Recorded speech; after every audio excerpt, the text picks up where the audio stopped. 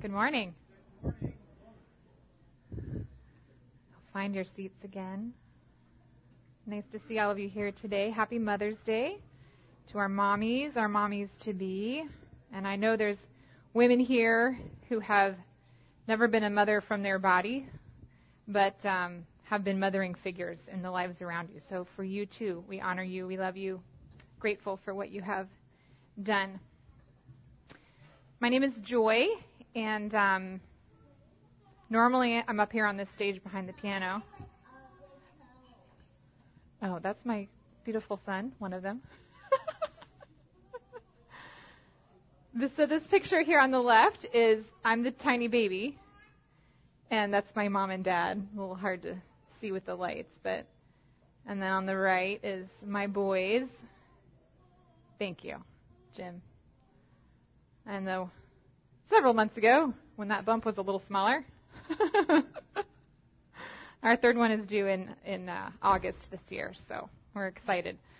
And it was interesting. I was going through my notes of past times because I've preached about motherhood before. I thought, I think I've even preached on Mother's Day before, and I did. It was 4 years ago when I was pregnant with kid number 2. And so my notes are referring to my one son and the one on the way. So it's kind of sweet to be doing that again this time around. Anyway, I'm not an expert. Just because I'm a mom does not make me an expert. I don't think any mom would tell you that just because she became a mom, that also made her an expert. In fact, most moms realize how not experts they are once we enter that journey of our lives. We're all human. So what I have to share with you today is some thoughts, some ideas, some things pulled from some books that I have read on motherhood. Excuse me, that was a loud breath.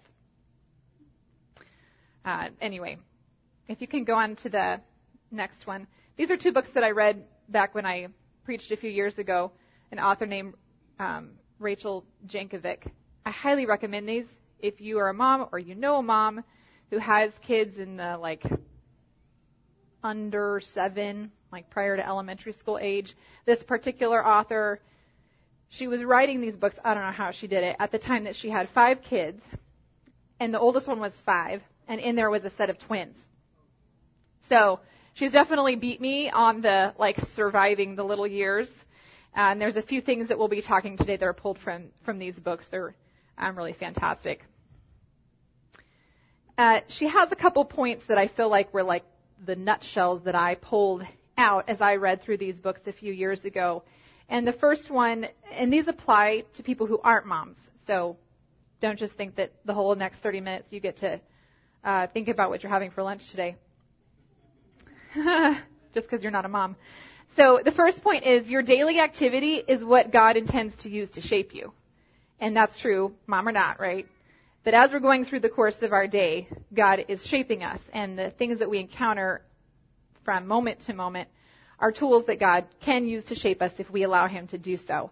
And then the second kind of nutshell is that the people who are in our lives, whether they're our little children, our spouse, our students, our teachers, our employers, our employees, those people are also God's tools to shape us. And with all of their weaknesses and their annoying behaviors and comments and whatever, and even their encouragement to us, those are more tools in our lives for God to shape us. And so we don't get to say, well, God's not at work in my life right now. Well, are there people in your life? And are there daily circumstances in your life? And I think the answer to those would hopefully be yes. And then the answer is God is at work. And those are some of the ways that He is at work.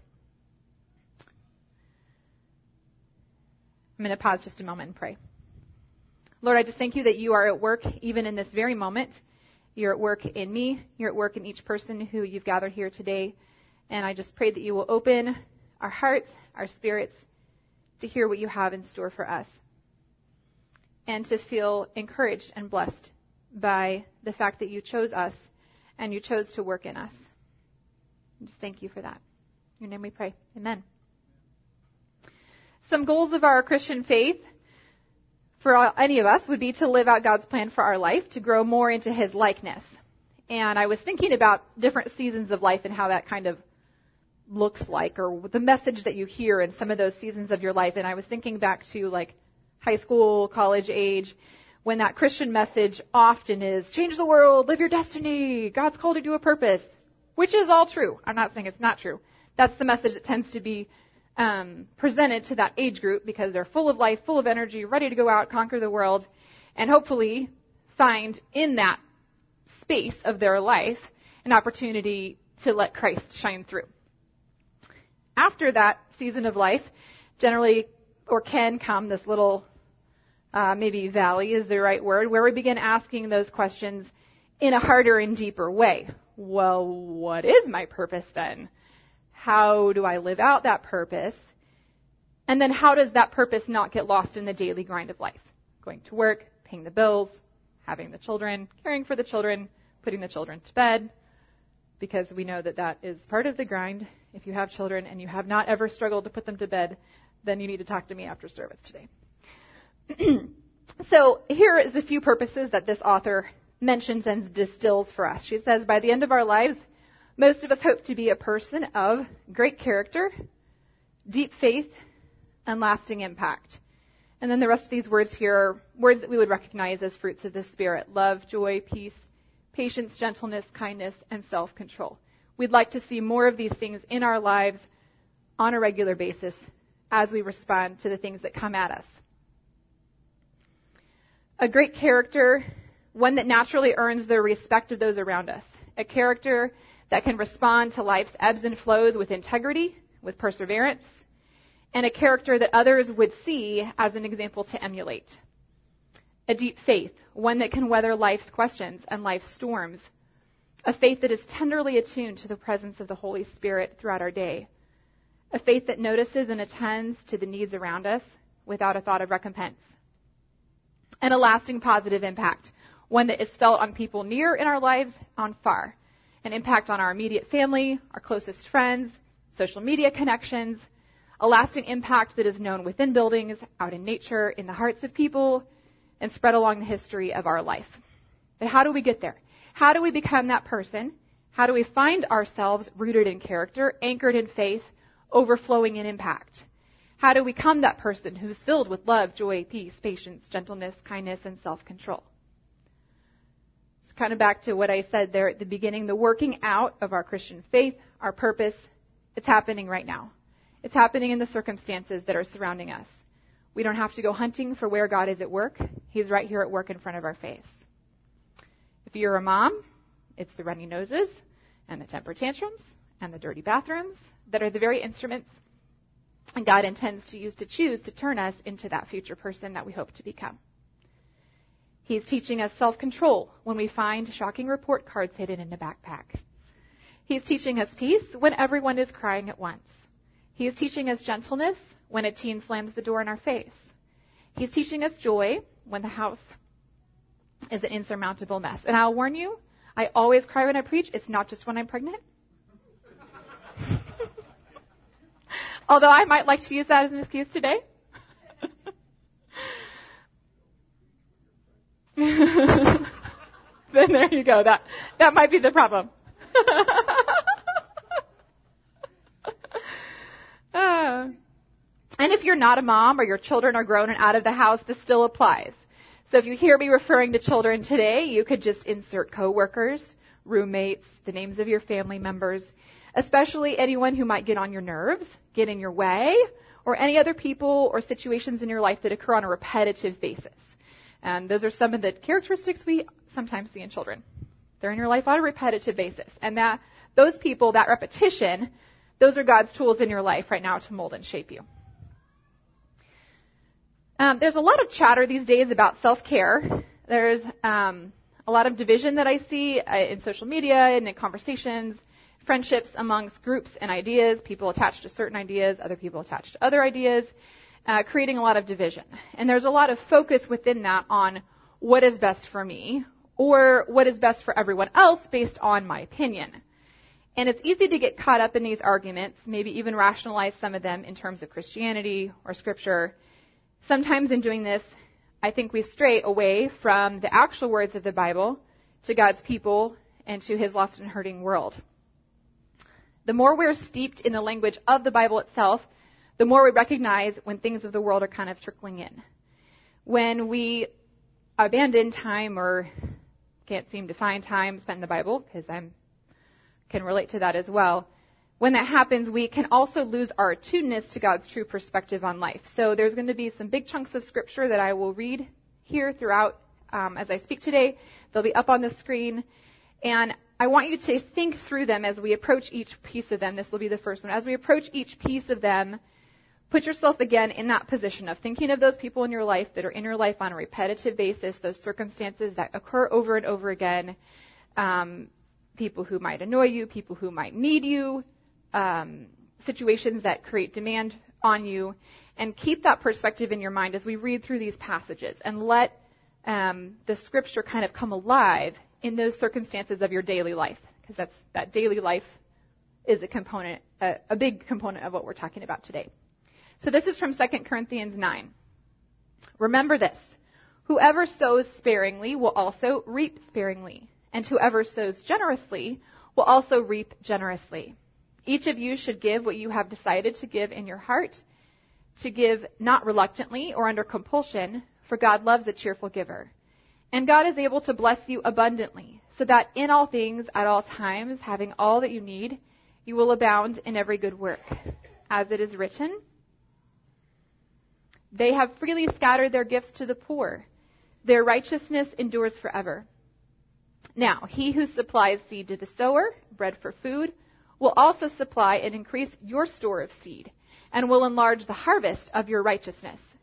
You will be enriched in every way, so that you can be generous on every occasion, and through us, your generosity will result in thanksgiving to God. This service that you perform is not only supplying the needs of the Lord's people, but is also overflowing in many expressions of thanks to God. Because of the service by which you have proved yourselves, others will praise God for the obedience that accompanies your confession of the gospel of Christ, and for your generosity in sharing with them and with everyone else. And in their prayers for you, their hearts will go out to you, because of the surpassing grace God has given you. Thanks be to God for his indescribable gift. This passage of scripture refers to scattering seed. When I think of scattering seed, I think of like when one of my kids has dumped out the salt shaker. I think of a mess.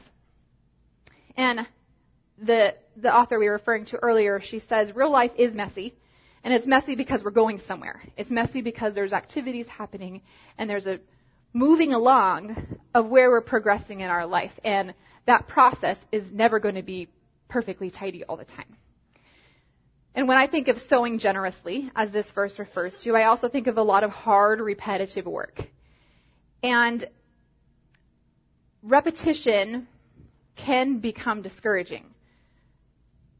But it's a challenge to us to learn how to thrive and live through that repetition. Getting our sense of achievement and satisfaction out of cheerfully performing tasks that are asked of us can do nothing but good in our lives. Why would you rejoice in making dinner again? Because God rejoices in your doing it cheerfully and in doing it well. Why could you rejoice in another stack of homework to complete or grade? Because God rejoices in your doing it cheerfully and doing it well. Children get up in the gears of all parts of your life, and other people that you're around may get up in the gears of your life more than you would wish that they would. For moms, you may have given up a career to have children, or you may have given up time with your children in order to need to continue your career. You may have given up your body. You may have given up hours of time you would have otherwise spent on personal hobbies or interests.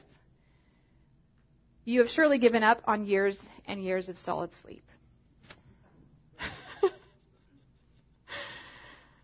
My 3-year-old woke me up for about an hour and a half in the middle of the night last night. Just a beautiful reminder of what it is to be a sacrifice. In your school, in your career, in your family life, it is likely easy to think of things that you've given up. I gave up an hour and a half of my sleep last night. For a 3-year-old, not a newborn. Because of someone else's schedule or someone else's demands or even someone else's mistakes or poor choices. And sometimes I think, for me, it's easy to think, I've given enough The sacrifice can stop here already. In fact, that's what I did last night. I called my husband and I said, where are you? Get home. Come deal with this. I'm done sacrificing tonight. Don't ask more of me. I've given it all. And there's 2 points to make here that this author really beautifully points out. She says, number one, there is a difference between giving something and having it taken from you. If we are still counting the things that we gave up with resentment, we didn't give them. So it's time to do that. It's time to lay them down and to give freely. Romans chapter 12 talks about this. Therefore, I urge you, brothers and sisters, in view of God's mercy, offer your bodies as living sacrifice, holy and pleasing to God. This is your true and proper worship. Do not conform to the pattern of this world, but be transformed by the renewing of your mind. Then you will be able to test and approve what God's will is, his good, pleasing, and perfect will. For by the grace given me, I say to every one of you, do not think of yourself more highly than you ought, but rather think of yourself with sober judgment, in accordance with the faith God has distributed to each of you. For just as each of us has one body with many members, and these members do not all have the same function, members meaning parts of our body, so in Christ we through many form one body, and each member belongs to all the others. We have different gifts according to the grace given to each of us. If your gift is prophesying, then prophesy in accordance with your faith.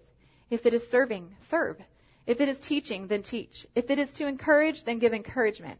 If it is giving, then give generously. If it is to lead, do it diligently. If it is to show mercy, do it cheerfully. And if you're a mom, all of these things would be called out of us on a daily basis. And if you're not a mom, this is true too for those around you, to serve and etc. Love. You're fine, David. Love must be sincere. Hate what is evil. Cling to what is good. Be devoted to one another in love. Honor one another above yourselves. Never be lacking in zeal, but keep your spiritual fervor serving the Lord. Be joyful in hope, patient in affliction, faithful in prayer. Share with the Lord's people who are in need. Practice hospitality. Bless those who persecute you. Bless and do not curse. Rejoice with those who rejoice. Mourn with those who mourn. Live in harmony with one another. Do not be proud, but be willing to associate with people of low position. Do not be conceited.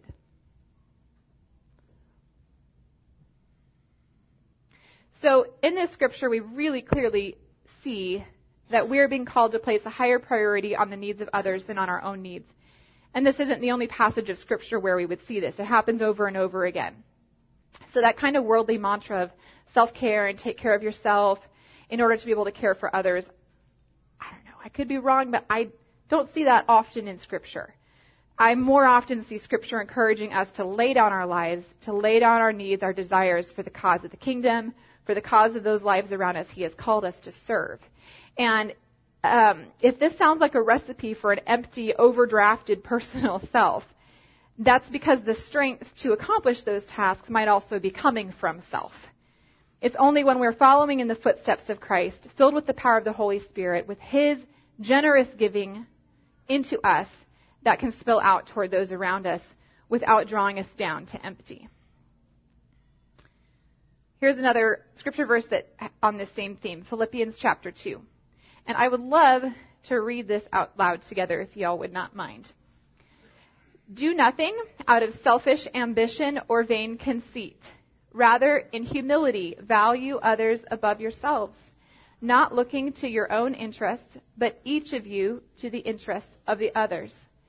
In your relationships with one another, have the same mindset as Christ Jesus, who, being in very nature God, did not consider equality with God something to be used to his own advantage. Rather, he made himself nothing by taking the very nature of a servant, being made in human likeness, and being found in appearance as a man, he humbled himself by becoming obedient to death, even death on a cross. So we prioritize our children, we prioritize our spouse, we prioritize roommates and those people around us. Their needs more important than ours. Why? Because we are imitating Christ. And that was the example that he set forth for us. Even in my home, and it's not that we can't teach our kids, independence and the ability to take care of themselves. My 6-year-old loves to sit down at the table when I've prepared food for him and I've set his plate on the table and say, may I have a fork or may I have a spoon? And usually my response is something to this effect. 6-year-olds are big enough to get their own spoons. Do you know where the spoons are? I'm not your servant. I'm your mom. But in many ways, I am his servant because that is the example of Christ. It doesn't mean he can't learn to get his own fork, his own spoon. But it means my response should also be a servant-like response. It should be a caring, loving response that is instructing and teaching and not ridiculing. Because I would like to imitate Christ, who also laid down and served. And if God can come down and serve people, then I think that we can serve each other. And there is no amount of humbling of ourselves that can possibly compare to Christ's death. There is no amount of sick children or poopy diapers or sleepless nights or folding laundry or complying with a strict teacher or following orders from an incompetent boss that compares to Christ's death. So have we taken on his form, the form of a servant? Christ's life given up for others is the centerpiece of our faith. So our lives given up for others become the centerpiece of our faithfulness as we follow him. So the next slide is this plate of fruit. I don't know if it looks like fruit to you from kind of dark, but it's a beautifully arranged plate of fruit. And there's a few different ways. If you had prepared this fruit and you were a mom or you were someone else, you'd prepared this plate and you were serving it to somebody. There's a couple different ways we could look at it that probably not ideal. So the first way that I'm approaching it is from a perspective of self-righteousness. If I served this to my kids, I might feel that I am such a great mom. I might even be a better mom than other people. I've served my children this healthy food. It's beautifully prepared. It's thoughtful. It's probably organic. And the other flip side of it is self-deprecating. Maybe you don't serve this plate of fruit at all. Maybe you're serving Cheetos. And you could think, I'm a terrible mom. Or, my kids would refuse to eat anything on that plate, even the flowers. Or I can't afford organic fruit.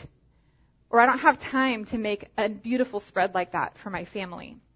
And the problem with either of these positions, which are kind of sides of a seesaw, so to speak, is that the self-righteous perspective is full of judgment for others, and then it has no room for improvement. If we have it all together, our compassion is lost, and we've cut ourselves off from the next level of growth that we are called to.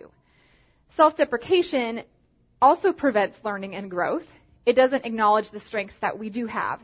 If we're blaming and berating ourselves, we're inhibiting problem solving and undermining motivation that we might have to try. And also, both of these options are looking to self as the source. So let me tell you, when I am the source in my home, this plate is quickly empty and not refilled. So I'm not going for some kind of a healthy balance between perfection or despair.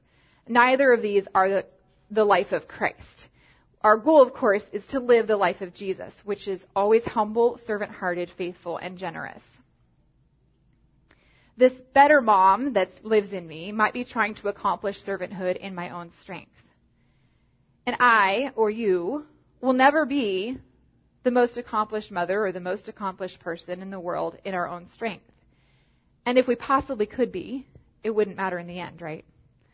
There is no freedom from sin we can find by doing something. Jesus did it all. His blood is sufficient, and there is nothing that we can do or need to do to change that. Here's another beautiful passage from Romans 3. Now do you see it? No one can ever be made right in God's sight by doing what the law commands. For the more we know of God's laws, the clearer it becomes we aren't obeying them. His laws serve only to make us see that we are sinners. But now God has shown us a different way to heaven by not being good enough and trying to keep his laws, but by a new way. Though not new, really, for the scriptures told about it long ago. Now God says he will accept us and acquit us, declare us not guilty, if we trust Jesus Christ to take away our sins. And we all can be saved in this same way by coming to Christ, no matter who we are or what we have been like. Yes, all have sinned. All fall short of God's glorious ideal. Yet now, God declares us not guilty of offending him if we trust in Jesus Christ, who in his kindness freely takes away our sins. For God sent Christ Jesus to take the punishment for our sins and to end all God's anger against us. He used Christ's blood and our faith as the means of saving us from his wrath. In this way, he was being entirely fair, even though he did not punish those who sinned in former times. For he was looking forward to the time when Christ would come and take away those sins. And now in these days also he can receive sinners in the same way, because Jesus took away their sins. But isn't this unfair for God to let criminals go free and say they are innocent? No, for he does it on the basis of their trust in Jesus who took away their sins. Then what can we boast about doing to earn our salvation? Nothing at all. Why? Because our acquittal is not based on our good deeds. It is based on what Christ has done and our faith in him. So it is that we are saved by faith in Christ and not by the good things we do. The love of Christ is not the reason we don't have to do things. It is the reason we get to do things freely. Our salvation isn't free. Jesus paid for it with his blood. It is free to us because someone else paid a great deal. And this is why we do not work out our salvation by never doing anything that might be hard or difficult for us. We imitate Christ. We do make sacrifices for others. We do things that are hard, that cost us much, because we want our gifts to also be free to others. When we imitate Christ, we give what costs us, and we give it freely. The fruit we have in our lives and the fruit we are able to set before others is intimately connected with our forgiveness. When we are forgiven, we are filled with gratitude, joy, and peace. Jesus does not care the tiniest bit what you do to earn your salvation, because there's nothing we can. But he cares very much what we do with our salvation. So we can decide consciously that we are giving this meal, this clean room, these errands, this wipe of a snotty nose, that we are giving it all freely. And much later, maybe 30 years later, we hope that we would like to see our children turn a profit on that gift. We would like to see them taking what they were given and turning it into more free giving. This is because God's story is never little. He works in generations, he works in lifetimes, and he's calling us to do the same.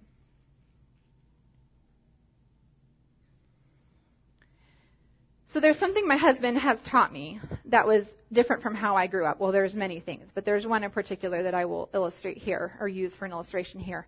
Both my parents are very loving people. If you've been here very long, you've probably met them and know and have experienced their care. Among many of the things that they taught me were hard work and task completion. Growing up, I learned how to stick with a task, how to keep working even when I was tired, how to press on until a job was completed and completed thoroughly.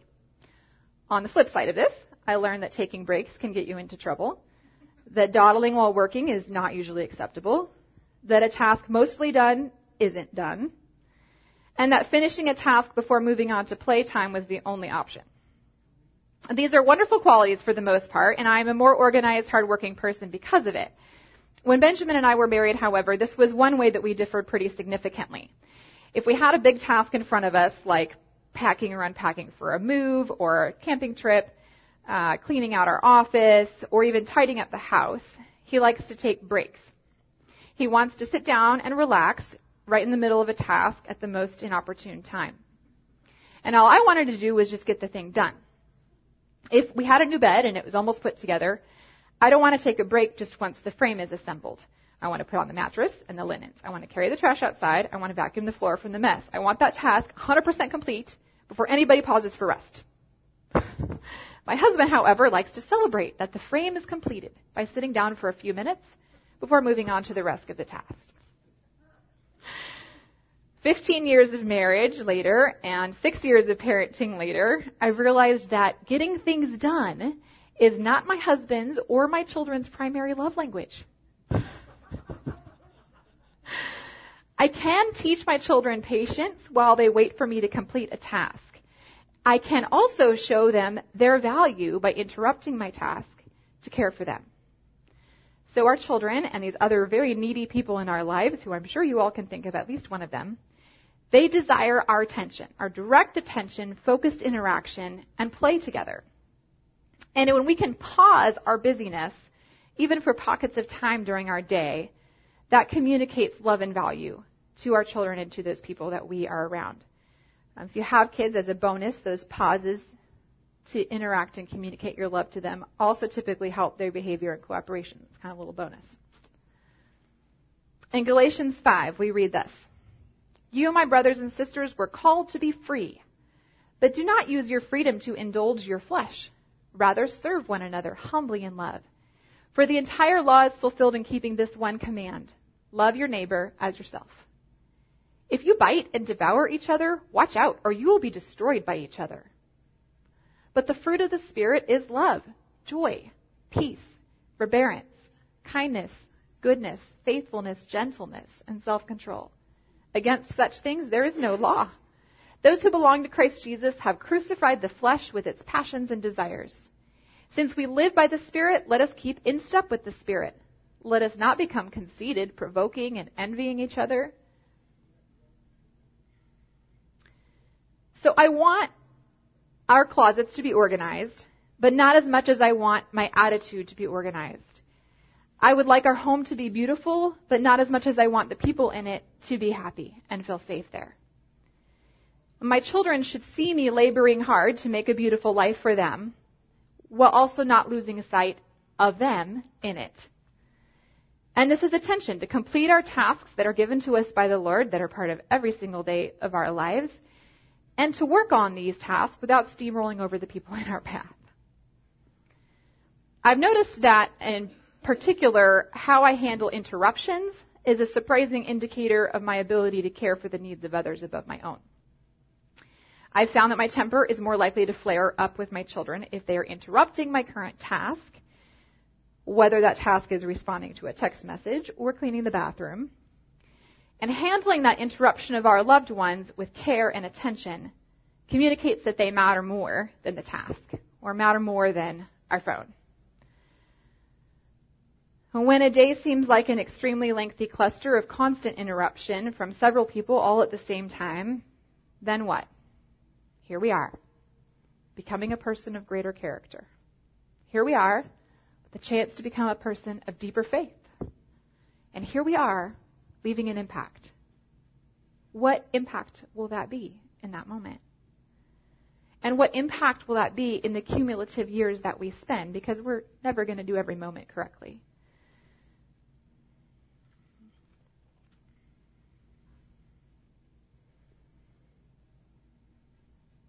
One more beautiful scripture here from John chapter 17. I am coming to you now, but I say these things while I am still in the world, so that they may have the full measure of my joy within them.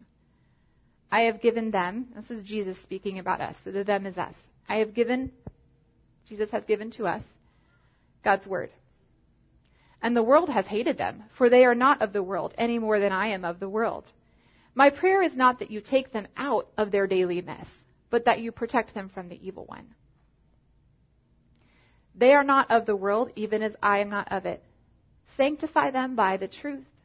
Your word is truth. As you sent me into the world, I have sent them into the world. As Jesus was sent into every day, we are each sent into every day that faces us. For them, for us, Jesus sanctifies himself, that we too may be truly sanctified.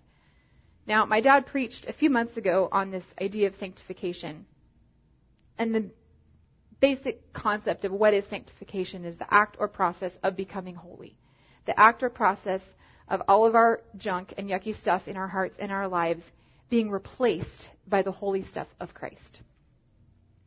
And when we are at home with our children, that is the means of our sanctification. And when we are at work on a tight schedule with a demanding, incompetent boss, that is the means of our salvation. And when we are at school with classmates who are lying, bullying, or shaming others, that is the means of our sanctification. Not that the situation is, but that Christ in us at work in that situation, that is the very moment of exchanging our mess for God's beauty and his holiness to come into that place. So in those moments, which are hard, we can praise, thank, ask for help, ask for him to sanctify us. That moment and many of those moments multiplied over our days and over our weeks are the testing of our faith and the building of our character. It is Christ's faithfulness that enables our faithfulness. We can trust him to fill us up because he never runs out. We can trust him to teach us how to lay character into our children's lives and the lives of those around us because he is laying character in us. We can trust him to help us set our goals for the day, both task ones and love ones. The great blessing, one of the great blessings of being a Christian is we have both a reason for our journey and a companion for it. We are not alone, just like we sang this morning. We are not the first ones to lay down our bodies or our time or our lives. We are not the first ones to sacrifice what feels like everything. We need God to fill us up. We need him to sanctify us, to make us holy. We all need to walk in greater faithfulness in response to his faithfulness to us. And we want to see him use these repetitive activities, these demanding, annoying people in our lives, the regular people in our lives, to teach us how to freely give. We want to see him use everyday moments to strengthen our character, build our faith, expand our impact, to change our perspective in life from things as being stolen from us and choosing to freely give them away. To follow the example of Christ, laying down our lives, our needs, our desires for the cause of the kingdom, for the lives of those around us that he's called us to serve. God is at work now, working out our faith and our purpose in the circumstances happening now, in what you will encounter as you walk out this door and for the rest of your day, using our every day and our every moment for our transformation into a more Christ-following servant. So let's stand. And if you don't mind, if you would kind of shuffle toward the aisles enough that we can just hold hands across the rows. Every person here grew inside the body of a mother. And we are connected by being rebirthed as the body of Christ. And I would just going to invite him to come and fill us. Lord, I just thank you that you created moms to grow each of us inside of their bodies. And I thank you that you laid the foundation for the path that each of us will walk every single day. And that path and that purpose some days is grand and some days is very monotonous and feels like it can't possibly matter. But you see those moments, and those moments matter.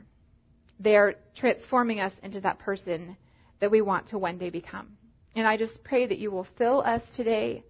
You will fill us with your power, with your Holy Spirit, with your strength, with your joy, your peace, your love, your kindness, to serve, to be the servant that you were, laying down everything for the cause and those around us.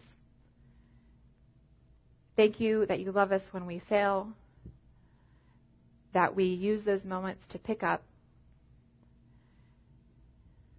to experience your love, even our moments of failure, and to then give more of your love to those around us who also fail.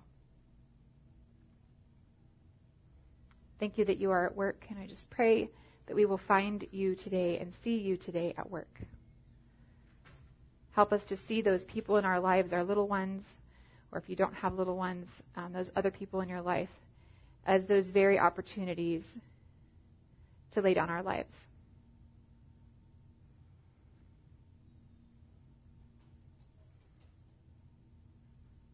Thank you that we are not alone, and this is not our own strength. It is you at work in us. In your name we pray. Amen. So we will have some folks up here to pray with you if there's something going on in your life that you'd like some prayer for, whether it was anything that I said today or just circumstances in your life. Come on up. This is a safe place to just share with someone what's going on and let them invite the Holy Spirit into your direct circumstance. And don't forget to grab your kiddos from their classes. Call your mom if she's alive and you have the blessing of being able to call her. If not, wave hello. I'm sure she's thinking about you today. God bless. Have a great day.